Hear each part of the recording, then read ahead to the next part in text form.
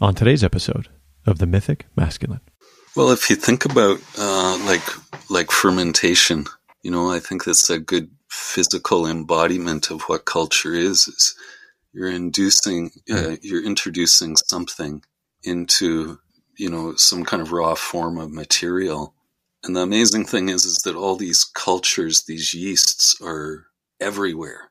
Like yeast is crazy. It's everywhere. We're breathing it in right now. It's on all our walls and stuff. And so when you see a little piece of fruit and it's got that little blue coating on it of yeast, it's only that the yeast that landed on there has a good medium to grow on. There's that much yeast everywhere. It lands everywhere. So the cultural agent is part of the earth, but it has to be introduced in a specific way into a specific other ingredient or set of ingredients to be this incredible, transformative, productive thing. The nutrition becomes more usable for our body. So, this has to be somewhere at the essence of what culture is it's a way for us to interface with this raw reality in a very productive, fecund way, where we're not diminishing it, but somehow, enhancing it for our own ends without diminishing it. What does it mean to be a man today? The toxic patterns of masculinity are being challenged, and new pathways are just beginning to rise. In the era of Me Too and biospheric uncertainty, how might we look to the old mythologies for guidance to navigate this space between stories? This podcast explores the historical, cultural, and contemporary voices that are shaping this dynamic conversation of the emerging masculinities. Greetings, dear listener. I'm your host, Ian McKenzie. My guest today is Stephen Martyn, an artist, builder, and farmer who is also the founder of the Sacred Gardener School. Stephen has spent more than 30 years of living co-creatively with the earth, practicing traditional living skills of growing food, natural building, and nurturing community. He has written numerous books, including the newly released The Roundhouse, a meditation and guide to building a handmade house with local materials, as well as Sacred Gardening, Seeds for the Reemergence of Co-Creative Agriculture. In our conversation today, we speak of Stephen's 4-year period of solitude and what eventually drew him back to society. He reclaims the divine roots of agriculture and the wisdom of our Neolithic ancestors. And finally, he speaks on the spirit of the wild and what it might take once again to grow a culture of reciprocity. Before we begin, please consider becoming a Patreon supporter for this podcast. I don't accept advertising and rely on listeners like you to fund the show. You'll get access to exclusive perks, including behind-the-scenes updates, bonus interviews, and more. Visit themythicmasculine.com/supporter to join. And now, enjoy my conversation with Stephen Martyn.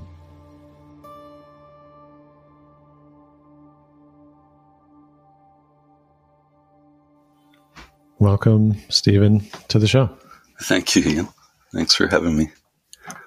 I love to begin these conversations by asking my guests to share a little of where they are in this moment, geographically, spiritually, emotionally, whatever feels true to plant us, where you are. Nice. Well, I'm sitting by the window in my bedroom in my 150-year-old log house, and we're in the Upper Ottawa Valley here. And it's incredibly peaceful, lovely day out there, beautiful breeze, nice high cumulus clouds. It's just, you could imagine it was paradise these days walking out here. We were squeezed a little tight by the drought a little earlier in the spring, but now we've been getting lovely rains, and it feels like it shifts the energy of everything, and it really shifts the energy of myself. As the drought kind of continues, I feel a little bit stretched tighter and tighter and tighter.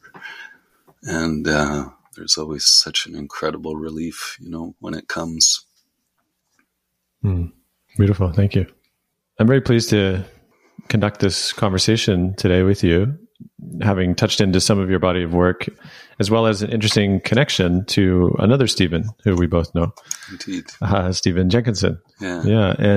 And you mentioned in your initial correspondence that you'd taught in the school for a few years. And this must have been just prior to my arrival, as I joined the school in 2013, early 2013. Right.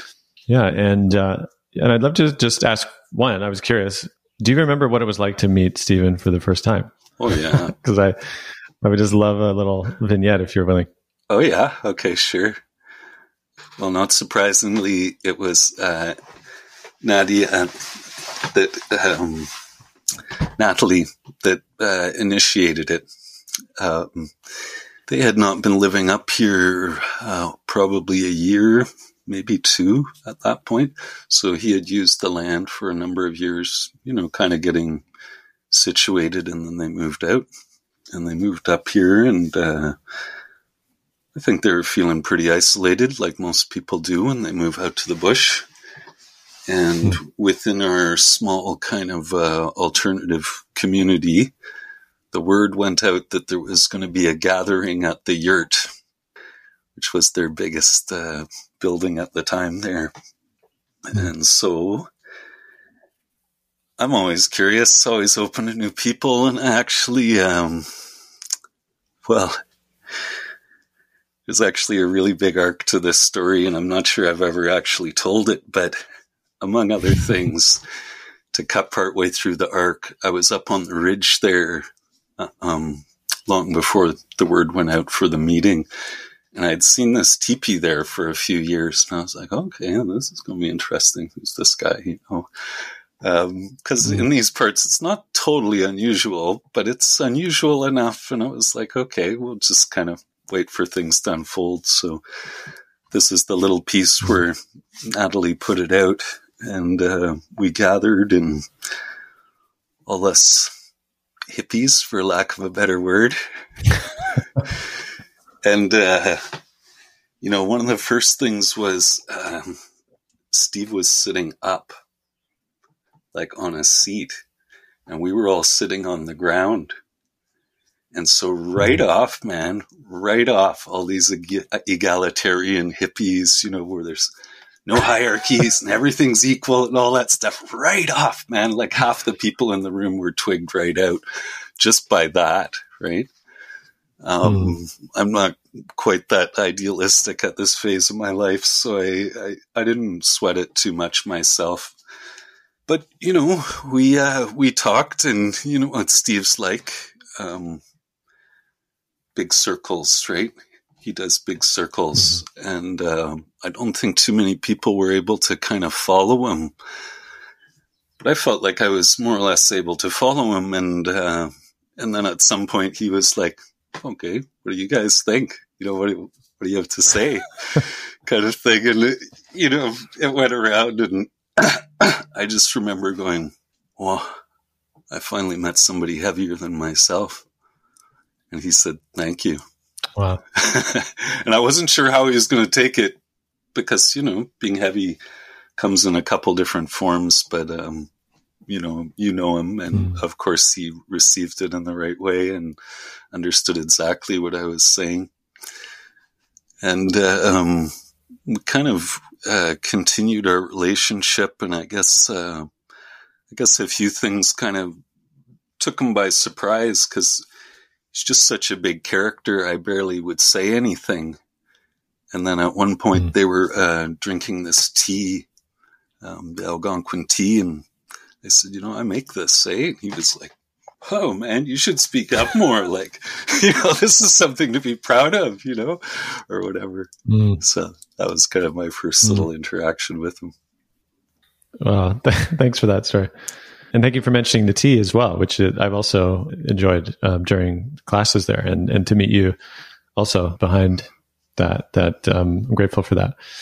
Having explored some of your work now, through the website and video clips and essays, I certainly recognize a kinship between you both. Yeah, right. And so it's not surprising to me that it sounds like he would invite you to teach some at the farm in the school. Yeah, and it seems to constellate, and you can correct me, around this lens of the sacred gardener. if I'm not mistaken. Yeah. And one of the things that struck me, and maybe this is a way in to a vast terrain, is that the logo for your own school as well is it looks like, and I just caught it, was someone in prostration to what looks perhaps a corn plant or some growth, and leading to the arc back of a kind of offering back for that such a prostration. Right. And there's something in that which caught me in terms of like that really offers a way into, I think, what you speak to and what you've given your life to. And so before we sort of launch deeply into it, I would love to hear, how does that offer a lens into, your own inquiry and your own life's work? I think it's certainly, it does to what I'm teaching now. The other little piece in the logo, if you kind of look a bit more carefully, is we're actually bowing down to the mound. So the altar to death and decay that's in front of the corn that everything's growing out of. So it's not even just the corn, right? It's the underground, in a sense, the underworld. And that's a big part of it is, I take people to a place maybe that has a lot of programming around it, fearful programming. And I try to do it as gently as I can. And, to kind of first frame it for folks. And so we all kind of get it intellectually and then actually do it, like take people's bodies, take their other being down. And then they already can kind of watch their programming filtering up, right? As you kind of come face to face with the earth, because most people have incredible amount of blockage and fear around the earth. It's really, Thomas Berry, it's not a very politically correct term these days, but I'll blame him. He's gone now anyways. He called it an autism, that we're autistic towards the earth. We have a barrier between ourselves and reality. And you can see, and a big part of the school and what we teach and what Steve is teaching, I believe, is this kind of deprogramming and ripping down these structures that we've built up around ourselves. And it's deep work and it's heavy work and it never stops. The lifting never stops. There's so much to do there in terms of, initially, and you see it hugely with the Back to the Land movement that's been spurred on by this, the COVID thing.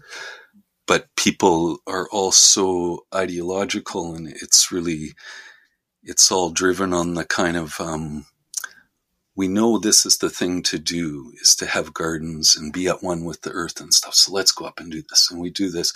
And so, but then you actually get there and all your intellectual ideology doesn't mean anything.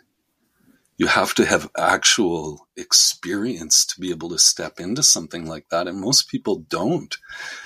I think of the simple thing of I remember hearing this years and years ago, that if people don't grow up with a pet, if they don't grow up with an animal, they'll never relate to animals like the rest of their life very often.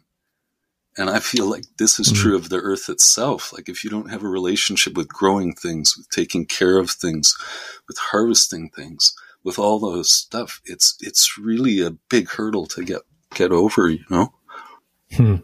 Yeah, there's so many threads there that actually connect a lot of the conversations that I've held on this mythic masculine inquiry. I bet. And in particular, I would love to explore some of your story, which was touched upon in some of your other conversations, but felt like you did have a pretty into the wild moment in sort of late teens. I think it was around 19, where you did have a somewhat of a sort of confrontation with the way it was, and a need to step back or to drop out or to do something else than what was offered to you. And that does feel like an iconic element of some kind of hero's journey in a way, right? Oh, that, and I'll get into why that hero's journey is a frame. Yeah, a hero's journey is limited, but I'd love to hear, what was that confrontation for you and that part of your journey? Yeah, it's really interesting. I listened to Martyn Shaw's interview with you, And he talked, I've met him a couple times, and I know he's talked about his 4-year stint, and I had the exact same thing. It was a 4-year, pretty much isolated interaction with the earth, where I was working on my skills initially and just trying to get, like everyone does when they're starting, the idea was to distance myself from my culture and try to find some of these more indigenous ways of doing stuff, and so I had lots of elders, lots of helpers over the years, and kind of, really, really moved into that thing. But then, of course, when you start living with the earth, she has her say, and something happens, and these little fragile kind of eggs that you're kind of holding in your armpits for a couple years, you don't want to really expose them to anyone because they can crack them so easy. Well, that thing eventually kind of turns into something, and it gets bigger than you are and starts speaking through you, right? Like the whole kind of, but it takes those years of gestation, and initiation, I suppose, as well. I think you phrased in another interview, you said that you sort of inadvertently found yourself almost becoming a monk or living a certain maybe sustenance level existence, maybe out of that necessity to try to, move away from as much as the conditioning that you'd experienced, and you tapping into meditation and all the rest. And you had a sort of welcoming back or a sort of invitation back that came through, I understand it was a dream. I'd love if you could share a bit on that. It was actually a recurring dream. So over those years, I kind of, I don't like the word master, but I kind of got on top of my sexuality. So I was able to control things but still kind of experience the sensuality of my body and life. But I didn't orgasm. I kept my seed. I kept all my energy all those years. Maybe not at the start, but definitely I got very used to the difference in feeling of when you've spilt your seed and how much energy you have, and when you haven't, when you've been building your energy. And for meditation and for journeying and for all these things, it's hugely significant. I'm not saying these things are absolute or anything, but for me, this is the way it was.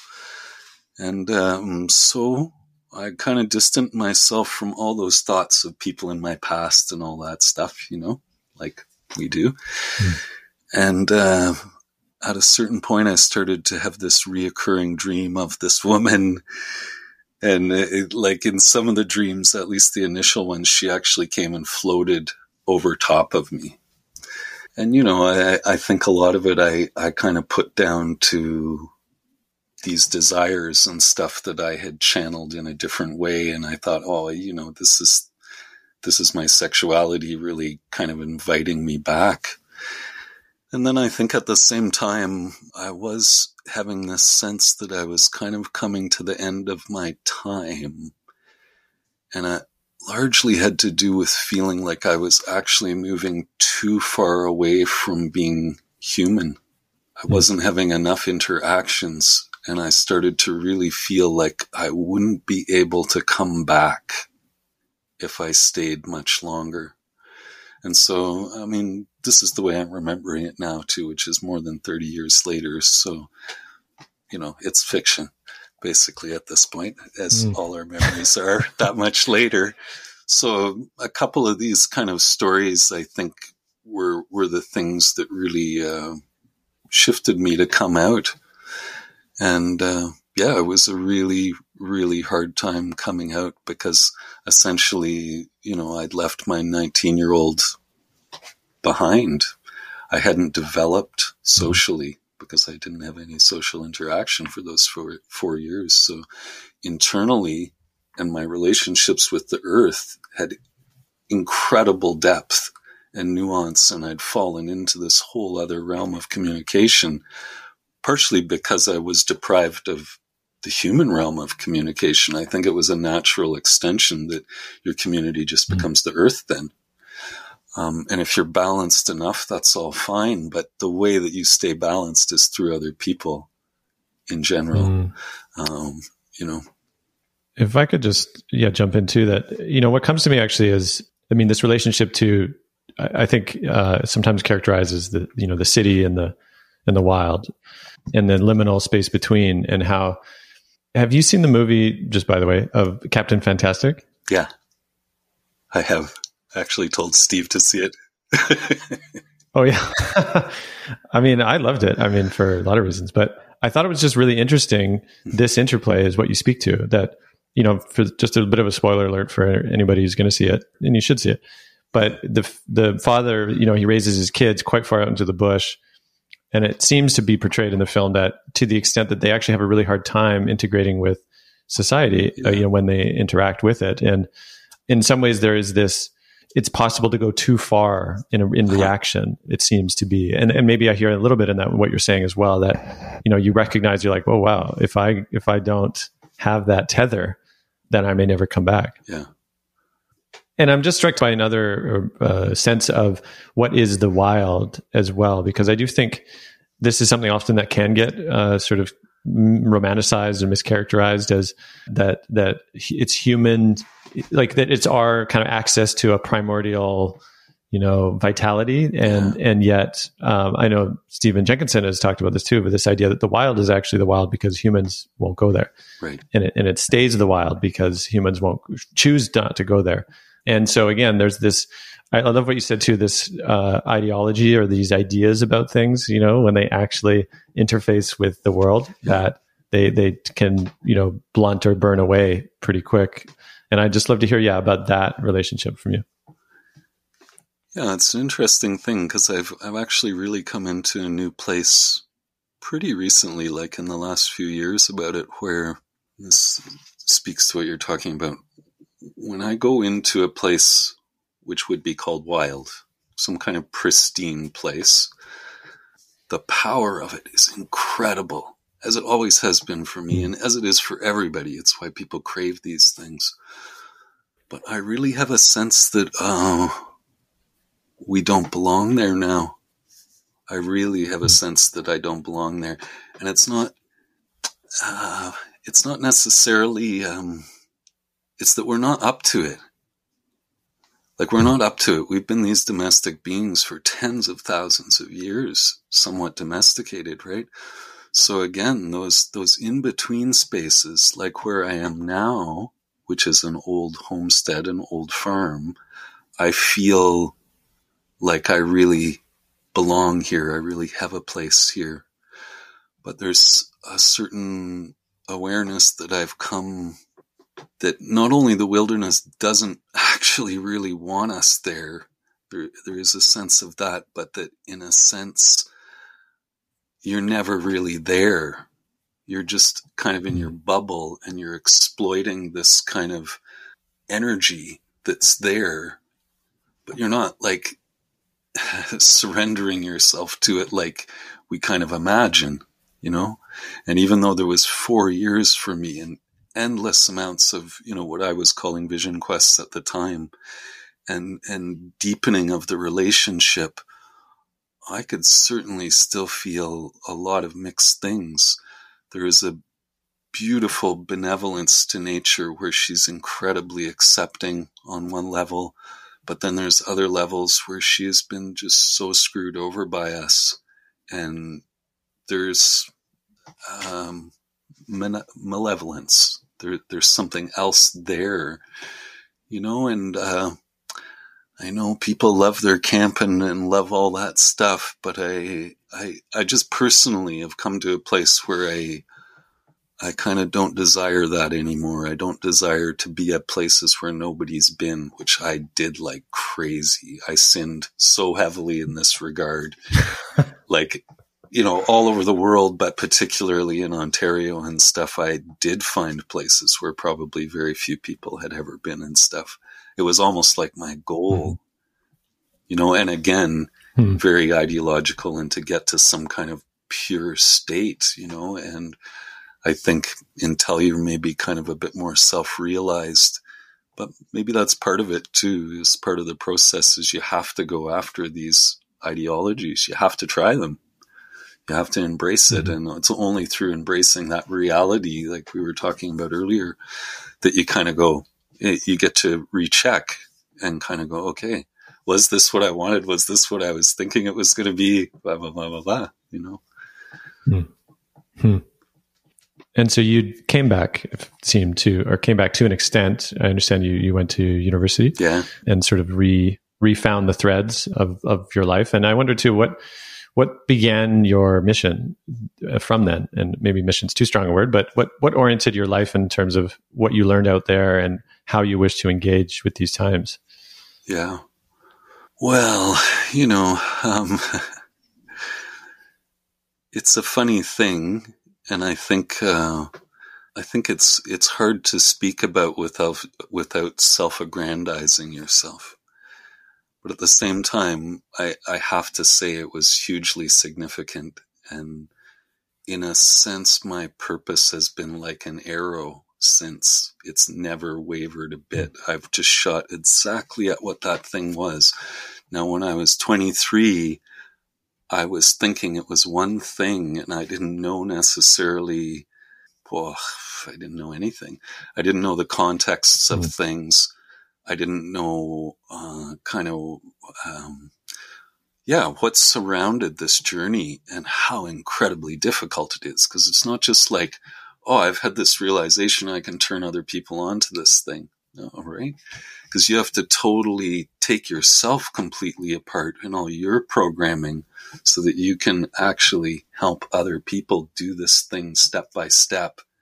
That you suddenly are way over here and you're like, come on over. But unless you give them the steps, there's no way that you can be anything more than maybe an example. Yeah. I'm curious to unpack some languaging too, because not that you've used it, but I'm curious how this might, make bridges or not. Sure. But sometimes the languaging of decolonization, right, gets used. A culture of domination versus a culture of relationship. And, I'm really myself trying to understand these big, greater forces as well. And, I like how you said earlier as well, this idea that you were able to build a relationship to the world in a way that, for me, is so different than a culture which is sort of human-centric.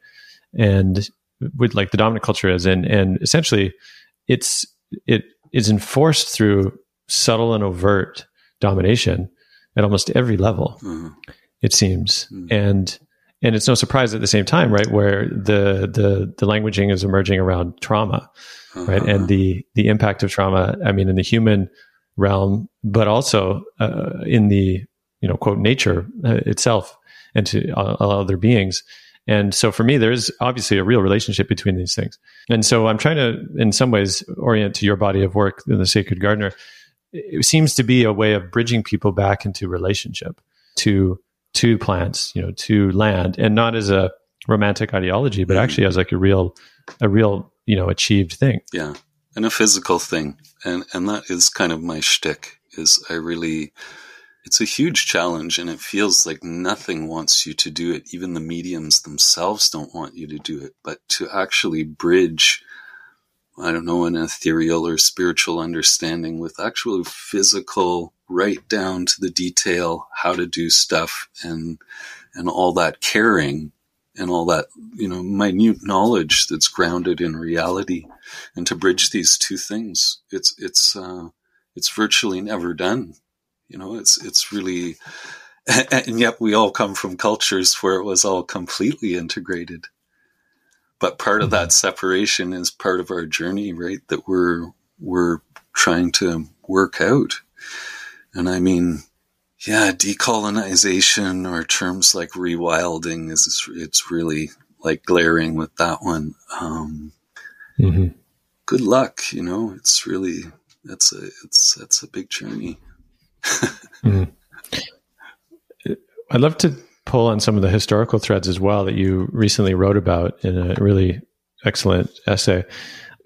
I mean, initially I think it was approaching this idea of the three realms, which I'd love for you to unpack a little bit. And then also the essentially like the historical ripple of colonization, of which I've touched on in other podcasts as well, particularly Rianne Eisler, who wrote Chalice and the Blade. Right. Oh, nice. And showing the impact. Yeah, the impact on goddess cultures and the rest. And yeah, I would love for you to give your weaving of that understanding, because I think it's also important too for the listener to understand, like, this stuff can be learned. Yes. Like, because it didn't just happen, and here we are. That actually, if one is willing to really, to wrest the meaning from that, there are forces at work and there is consequence and the rest, that it can be learned, and it's more than just historical dates and things, but that there's real consequence to learning. That I would love for you, because it does seem that you've really done that labor. Yeah. Just as you were talking there, I thought about our biological being and all the studies that's gone on with the brain now, and the different levels of our brain that relate to different evolutionary parts of our journey. And I think it's really the same, that an animistic culture, lower brain, goddess culture, middle brain, and then this warrior king culture on top or something. So they're all still in us, just like all those stages of evolution are still in us. And of course, the vast depth and thickness of it is an indigenous being. For literally hundreds of thousands of years, we all lived in more or less the same kind of way, which was a completely connected way, right? It's very recent history, and, it's kind of debatable whether it's 8,000 or 4,000 or 2,000 years ago. And at different points, different cultures, of course, kind of stepped off that old path.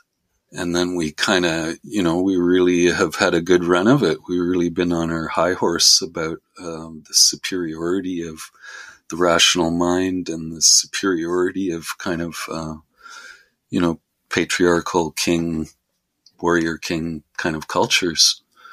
And it's really, I think it's really only come into question in the last, 50 years or something, which is pretty fucking amazing, that we're actually at a point where we can start to self-reflect and kind of go, like, again, somebody like Maria Gambutes, she was working for all these male anthropologists and different people and working under them. And she kept on finding these goddess figurines, at a deeper level. And then found like something like 30,000 of them or something like that at a certain level. Is like, are you going to acknowledge like that this was a thing? Or are you still going to say like these were toys or whatever they said they were, to kind of brush it off? It's happened in classes of mine where people have just said, well, it's human nature to fight and to have conflict and to have war and stuff. And I'm like, oh, what are you basing that on? And they're like, well, like ever since the Greeks, like ever since, because for them, that's where history started, because in a sense, it is where our history starts. Quite a deliberate sense, really. And so I'm like, well, did you know that there was these cultures that have been found that used metallurgy, like they could actually form things out of metal, but it was all sacred objects. They never had any weapons. And when they studied their bones and their bodies, they never found any people had died from wounds from weapons. So in fact, you're wrong. There has been other cultures that were not violent cultures, that did not oppress their people. We assume by a few things like this, because as you said, that force thing, if you take anything far enough in our culture, it kind of rears its head up, and it's so difficult. And then as you start to study it, you realize that right from, birth to death, we're controlled in this thing, that every time we might come in contact with actual reality, there's this heavy ideology and structure that's there to prevent you from doing that, essentially. And I know that's kind of not really where your question was going, but that's where the answer is. No, thank you. Yeah, I mean, I appreciate also, I mean, there's very real examples even happening now. I'll just bring up the example of Fairy Creek, which is, a location very close to where I am, where the old growth forests are, under assault for, the last 2.7% on the island here. Unbelievable. And, activists, protesters, quote protesters, what, inside they call them forest protectors, which is what they are being arrested on, hundreds at up to now to protect the old growth. And it's interesting that, one only has to essentially challenge that system of domination to realize that it is the undercurrent that everything swims in. Yeah. It seems invisible until you challenge it. And then all of a sudden, boom, there it is. And now, of course, the police force is essentially becoming a private security firm for the logging company. Yeah. And that's just, of course, one example of the same force that stretches all the way back to Gilgamesh. You could say, chopping down the forest to build the city walls. And so it's not different. And yet, it's coming to some point of real visible consequence, one could say, right, to the biosphere and sort of impossible to ignore. And in some ways, I feel like you touched essentially the relationship between the realms as an older understanding that seems, perhaps in different forms that an indigenous relational perspective would probably recognize. As the three realms all have, their own way or their own nourishment and their own relationship to each other. And I would love for you to speak a little bit about these realms and how they interact with our understanding of, you called it Middle Earth, which is also, an older understanding, recognizable in token as well. But I just found that really, really helpful when you spoke about that. I guess it's kind of, in a sense, it's a framing. So I kind of need a context in a sense to talk about it even. Mm-hmm. Well, let's go to the Garden of Eden then, because that also is such a, it is the sort of holiest ground of both, decimation and then the fall, or maybe a memory of something, an older understanding, which you did also explore in that essay. Yeah. I wrote this about a year ago or something, so I actually can't even really remember it to just jump back in there. But I guess what comes to mind is, and it's backing up a little bit to one of your former questions, which is that how do you test these ideologies and where can you test them and where can it actually be something that's real and not just fantasy? And this is really, really the idea of the sacred gardener. It's not that I'm the sacred gardener. It's that we all need to become sacred gardeners. And the garden is a place where you can actually practice this because there is a high level of control.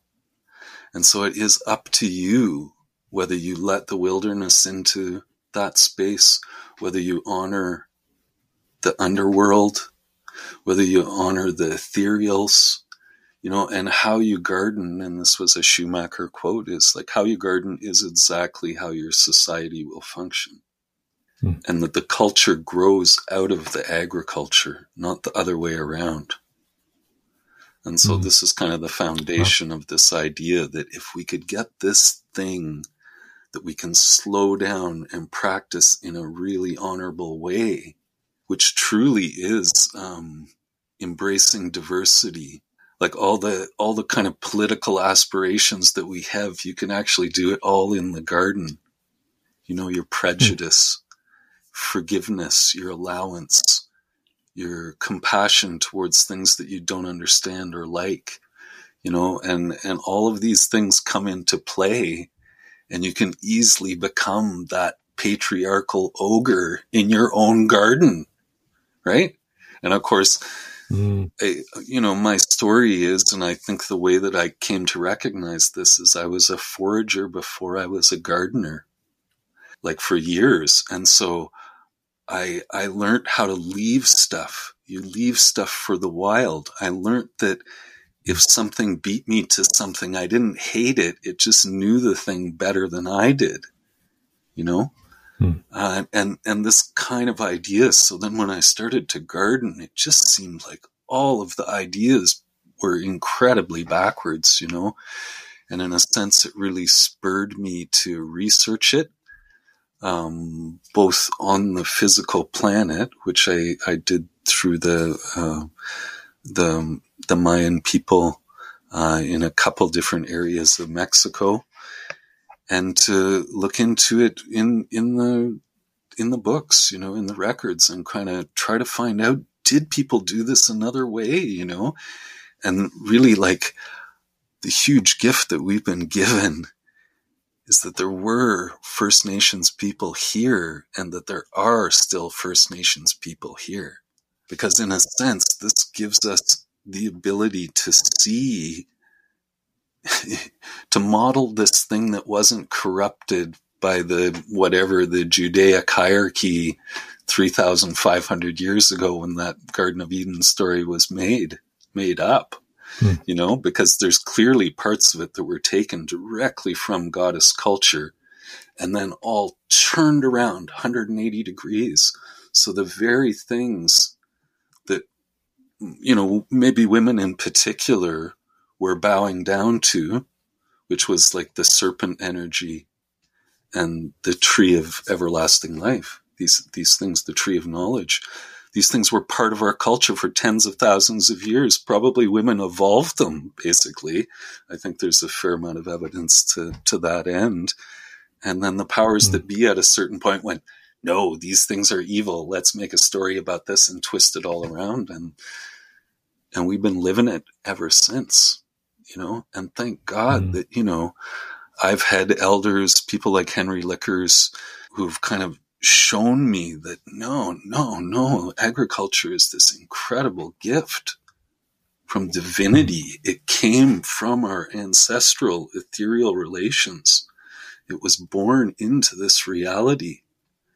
And it's a gift, right? And part of that gift, to circle back to our other thing, is through agriculture, we don't have to interfere with the wild as much. We don't have to go into other people's places and take their children, which is essentially foraging in the wild is what you're doing. So this very thing that's seen in Western culture as a degraded form somehow of life, and that there's a more pure life where you're just foraging and hunting for stuff and stuff. Not a fact at all, and there's people here who are, and their stories are different than our stories about it, So thank God. Otherwise, it'd be a lot harder to find our way back. Thank you for that. And thank you for thanking God, because that's another thread that you spoke to in the essay about Yahweh as, characterized as maybe an older Christian God. But the fact is that it actually, and you're linking it to a pre-Christian God that was sort of draped. And the stark contrast actually to this sort of loving, forgiving God versus the older punitive, angry one that, it seems more obvious when you see it from that perspective that, in fact, you're right, that symbology of the serpent, of the certain knowledge turned itself as a way of essentially justifying what seems to be a culture of domination, right, against the goddess that seems to have supplanted the older myth of relationship. And so, I was struck by, you said something that there's this need to become, I don't think you said become shamans, but, again, I'm very careful not romanticizing that or appropriating this idea, but this sense of like what it takes to be back in relationship or rebuild relationship, what it takes to understand what is food, like what is food for the underworld, right? What is food for the other world or the overworld?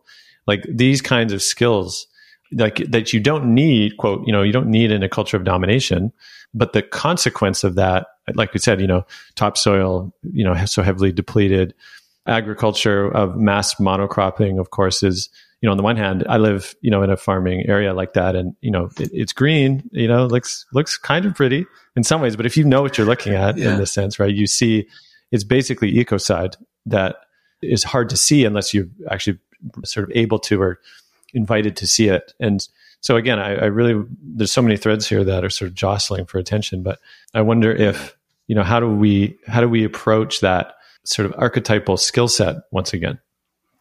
Right. Well, pretty much like we approach everything kind of feebly and bumbling, and it's actually the only way to do it, and it's, some of us are lucky enough to have some people who have shown us ceremony, and they might give you an idea, but it's like anything else. Like riding a bike or whatever, you have to do it yourself. And it's only through doing it in your falls, in your ineptness, that you start to put it together, the pieces. And those pieces are incredibly special and valuable. And again, this is where this idea of these things being secret is, it's not that you're trying to hide them from people. It's that they have a life of their own, and by exposing them to certain types of consciousness, you can actually damage them. Like the knowledge is living, and your relationship to it is living. And especially when you're just starting, it's even more fragile then. So it needs to be, you need to have an environment of trust, but also of openness and experimentation. Like it has to be something that we evolve. We can't just take somebody else's ceremony. Maybe to start, right, is you need a starting place. So lots of First Nation stuff has kind of been New Age-icized. I just made up a word. But, kind of turned into something more palatable and then appropriated, right? Mm-hmm. And that's all, very, very complicated stuff and hard to get into with the, the political correctness of the emphasis of that on these days. I just don't even know how I would have started if I was starting now. Because for me, it was just like, oh, the Red Road, these people understand, so let's just follow what they're doing, right? And it was really only after, I don't know, a decade or two of kind of hanging out with those folks and really realizing like, okay, this is just another form of colonization. This is just another form of, me taking from you again. So, how do I find my own feet? And how you find your own feet is very much through that kind of shamanic way. Because when you feel the energies, and we all feel the energies, right? Certain places like where you are on the West Coast, the energies are bigger, and you get around the ocean and around cliffs and around 300-foot trees and stuff like that. You got big energy. And so if you're at all starting to get open, you can feel these beings and you can start to bow down to them.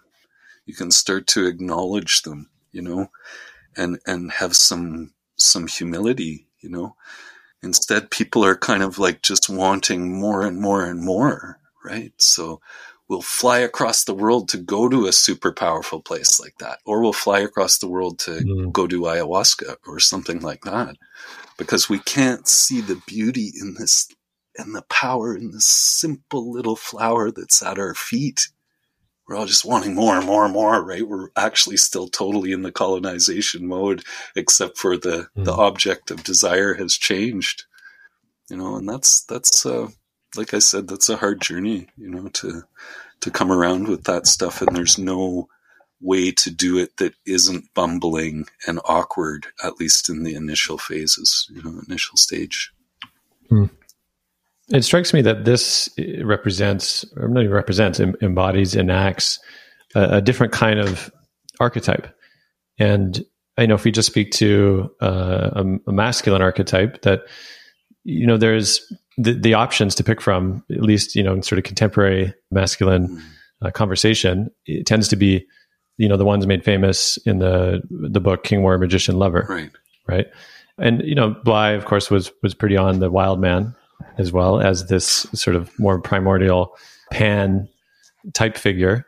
And there's something, though, in what you're speaking of, though, to me, which speaks to what feels like a more mature, almost like tender of the wild, or like the one willing to bow and to nourish. Like I really feel like that as an old and also emergent archetype is so necessary to be reclaimed and to be venerated as well, in a way that, again, doesn't aggrandize, but actually holds in such high esteem those capacities, because you don't typically associate them, right, with men, or sort of values of men that tend to be, upheld in a culture of domination, which, again, tends to be an action of power and prestige and And even in personal growth, I often, especially in personal growth, spaces with men, those same qualities are upheld as ideal, whether it's crushing your day, and not the quiet, humble, steward of a place, or of what really feels, to me at least, it roots in the lover, right? Like to me, there's qualities of the lover in here. Yeah. And it's, just to loop it right back to your story too, you talked about your own relationship to your sexuality and coming, you said, getting on top of it in a way, which to me, I felt was a sense of being in a relationship, integrating it in a way where it didn't run the show. Yeah. And in some ways, maybe honed that capacity of sensual relationship to the world, which is also, I feel, such a necessary, emergent understanding of this moment. And I would just love for you to share a bit more on that. Yeah, that's an interesting thought.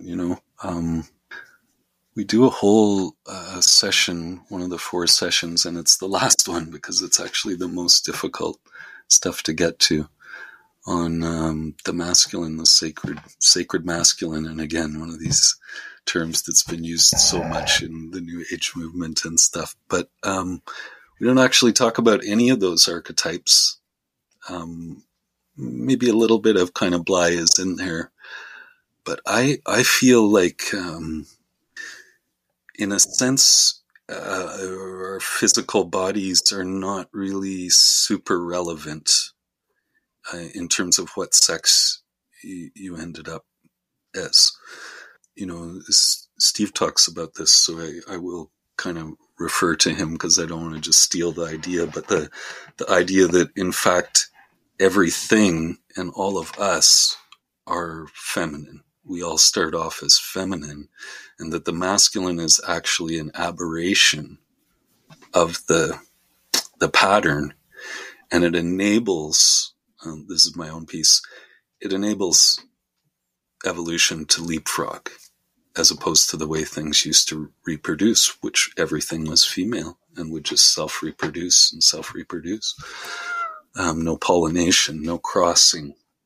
So I do feel like, again, like what we were referring to earlier, that essentially the level of our sexual identity and all that stuff is very thin. It's a very shallow layer at the top.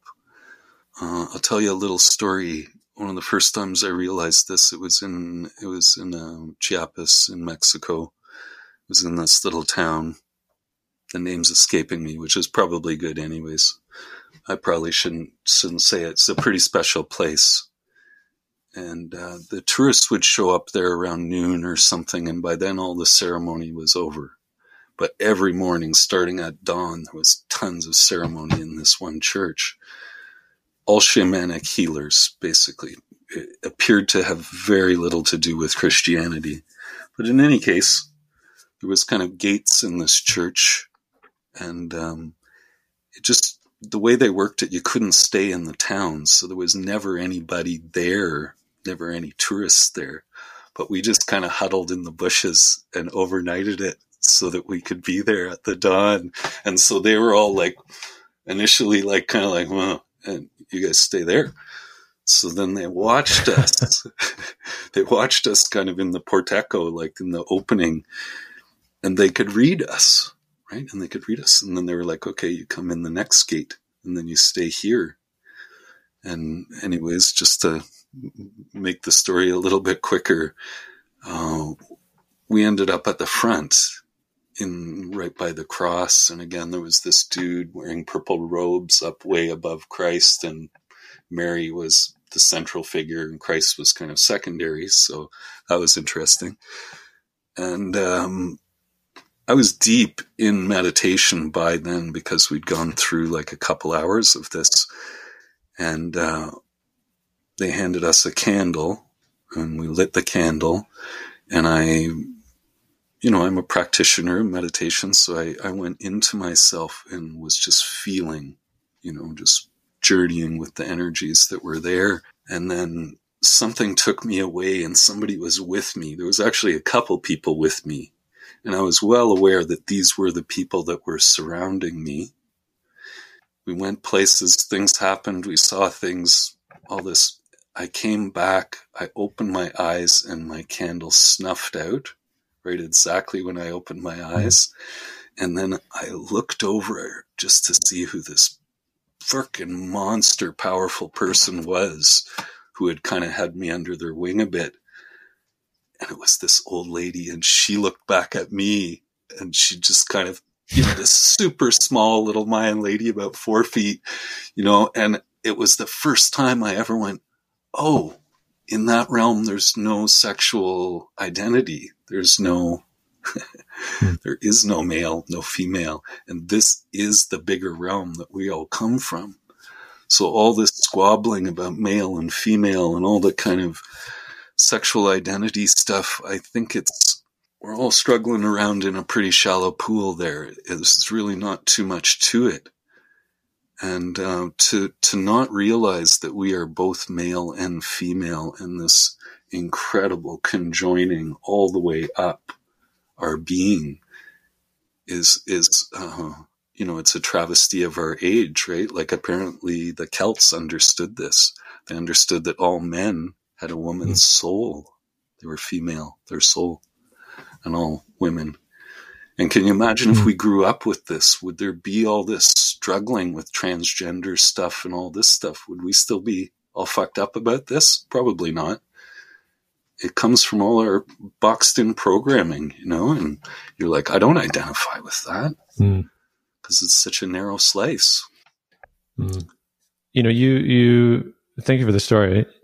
And it makes me think of, again, what is the function of culture?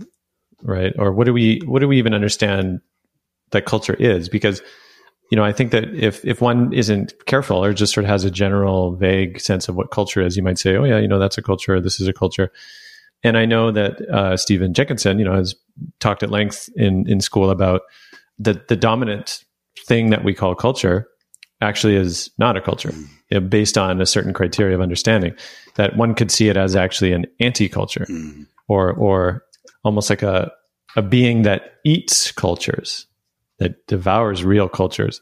And so I think it's helpful to perhaps I'm curious to hear your take on, with this understanding, and I'm drawing these threads now of one's capacity to be in relationship, whether we're talking about relationship to land, to our, other than human kin, to these realms of, the upper, lower, and the middle, to even in oneself. Right. And if one could even say that if the dominant culture's conditioning around the binary as a hard, this is how men are, this is how women are. And I see it now as this disconnection from one's own other realms, that then that's where the opposition seems to come from, right? Or self-judgment or externalized judgment, the deep violence and phobia against trans people or against queer folk. And so for me, I'm now dreaming. I'm like, so what is real culture then? Yeah. Like what could we say is the function of real, fertile, wise and achieved culture? And I'd love for you to speak on that. Well, if you think about, like fermentation, I think that's a good physical embodiment of what culture is you're introducing something into, in a sense, I guess I want to be careful about my language here, but I can only think of raw, some kind of raw form of material. And the amazing thing is that all these cultures, these yeasts are everywhere. Like yeast is crazy. It's everywhere. We're breathing it in right now. It's on all our walls and stuff. And so when you see a little piece of fruit and it's got that little blue coating on it of yeast, it's only that the yeast that landed on there has a good medium to grow on. There's that much yeast everywhere. It lands everywhere. So the cultural agent is part of the earth, but it has to be introduced in a specific way into a specific other ingredient or set of ingredients to be this incredible, transformative, productive thing. And then, like from a nutritional point of view, and again, I'm talking on many levels, but we're speaking physically here, the nutrition becomes more usable for our body. So, I mean, this has to be somewhere at the essence of what culture is it's a way for us to interface with this raw reality in a very productive, fecund way, where we're not diminishing it, but somehow, enhancing it for our own ends without diminishing it. And this is the challenge of our age, right?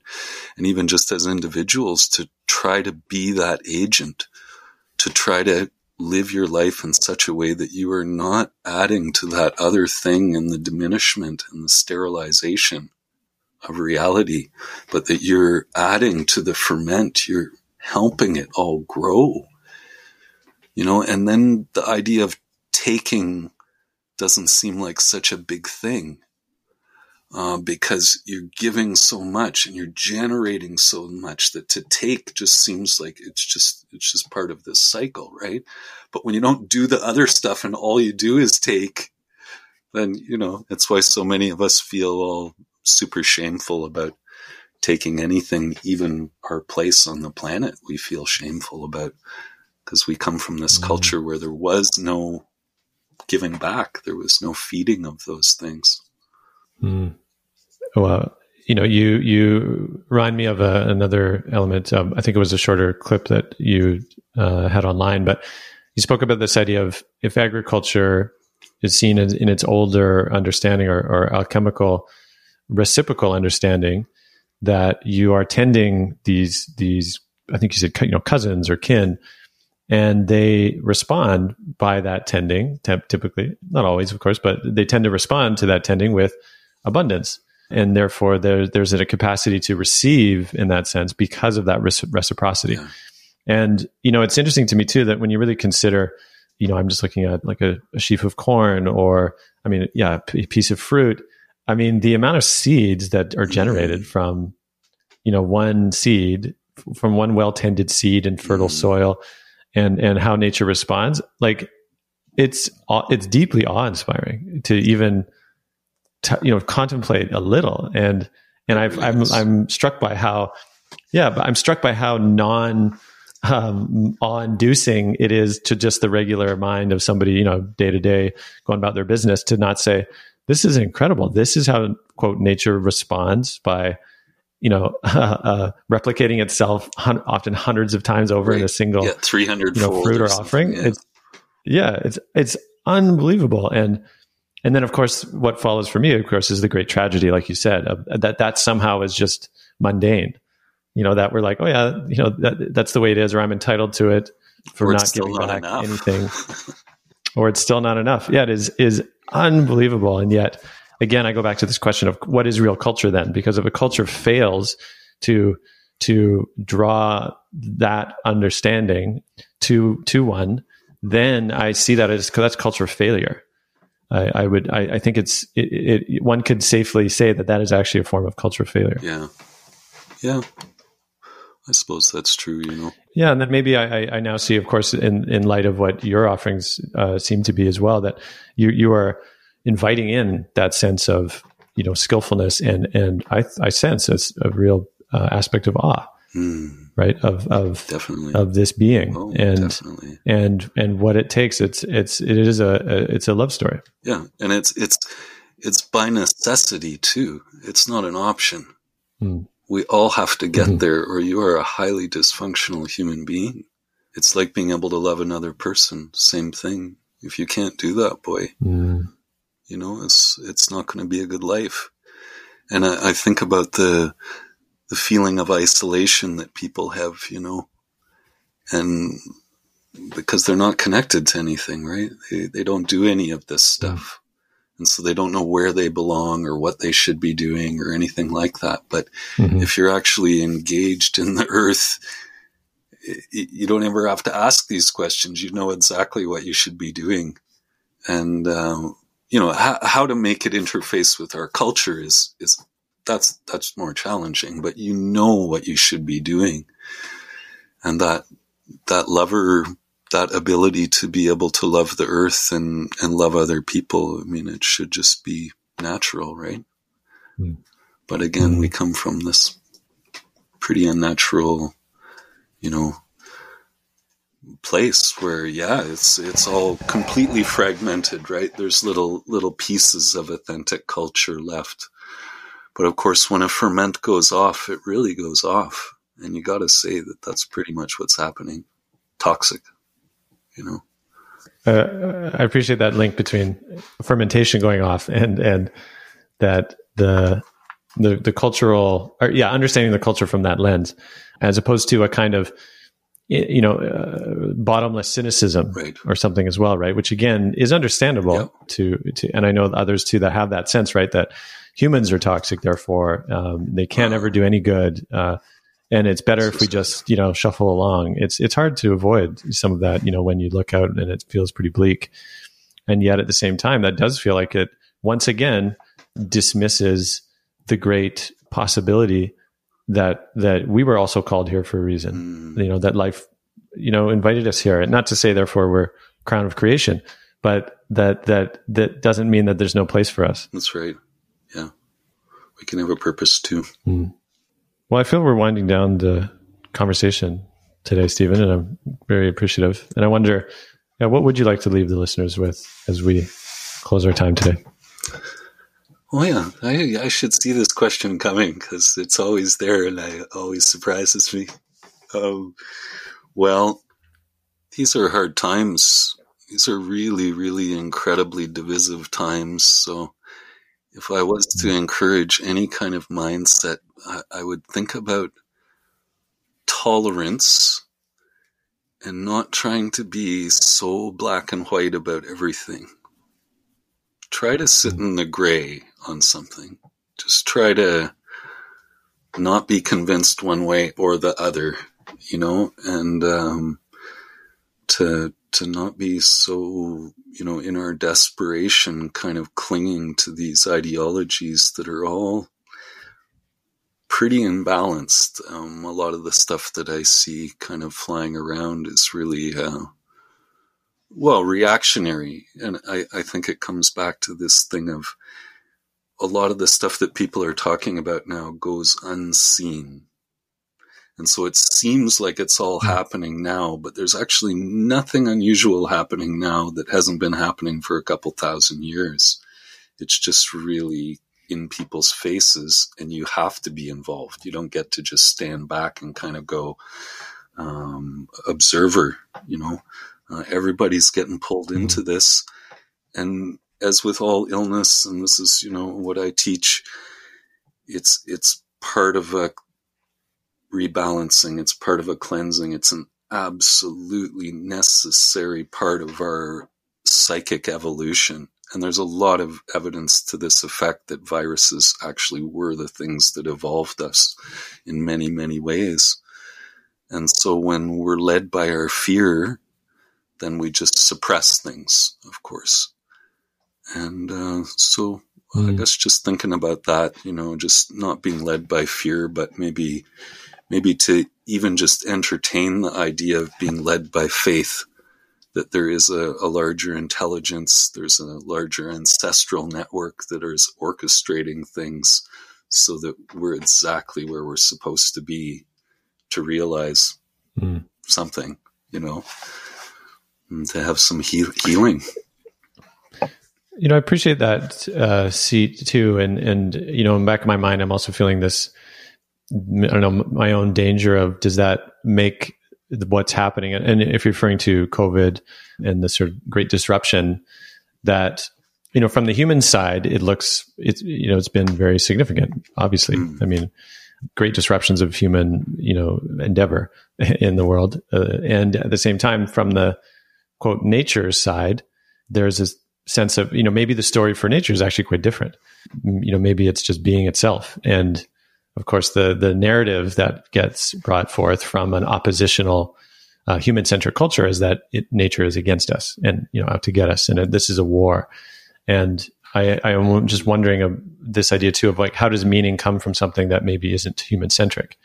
And Martyn Shaw talks about this, you mentioned the interview we did way back as well. And in some ways, the meaning may not show itself for some time, or at least the ability to craft meaning from some circumstance and from this great happening.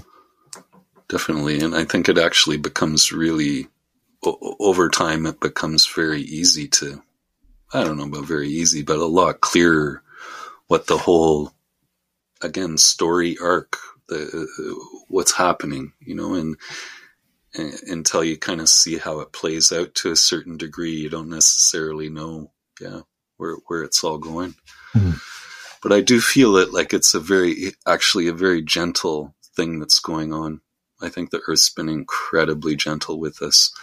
I think there's, lots and lots of climatic things going on and cultural things, mm-hmm. and it's just amping it up a little bit more and more until we can hear it, right? Because, it could have gone a very different way, like the Black Death. Yeah, I hear in that then a plea for relationship, for coming back into contact. That if the Earth is whispering louder and louder, to say, hey, yeah, you can't keep doing this, and expect your place to continue as it's been. So much so, and just one final thought there. I was thinking, is that you've used this term a few times for being in relation with things. So I'm going to just say that. Like, this is the bowing down part, is being in relation to stuff. And that when you're not in relation to things and you're not feeding them, you're not tending, it seems like then the nature of things is for that to go. Because in a sense, it's calling you to tend for it by that balance. So it's not like we can just casually be in relationships with people. It's just like with people in your family. Maybe if you don't contact them enough, then they start thinking there's something wrong going on, something suspicious or bad with you or whatever. Like, we have to keep in touch. It's a lot of work, but we have to do it. This is our work, is to keep in touch with all our relations. That's a beautiful place to close. And Stephen, once again, thank you so much for our conversation today. Thanks, Ian. Thanks for having me. Thank you for listening to this episode of The Mythic Masculine. If you enjoyed what you heard, please consider leaving a review on Apple Podcasts and sharing this episode on your social media. And once again, please consider becoming a Patreon supporter of this podcast. Head to themythicmasculine.com/supporter to learn more.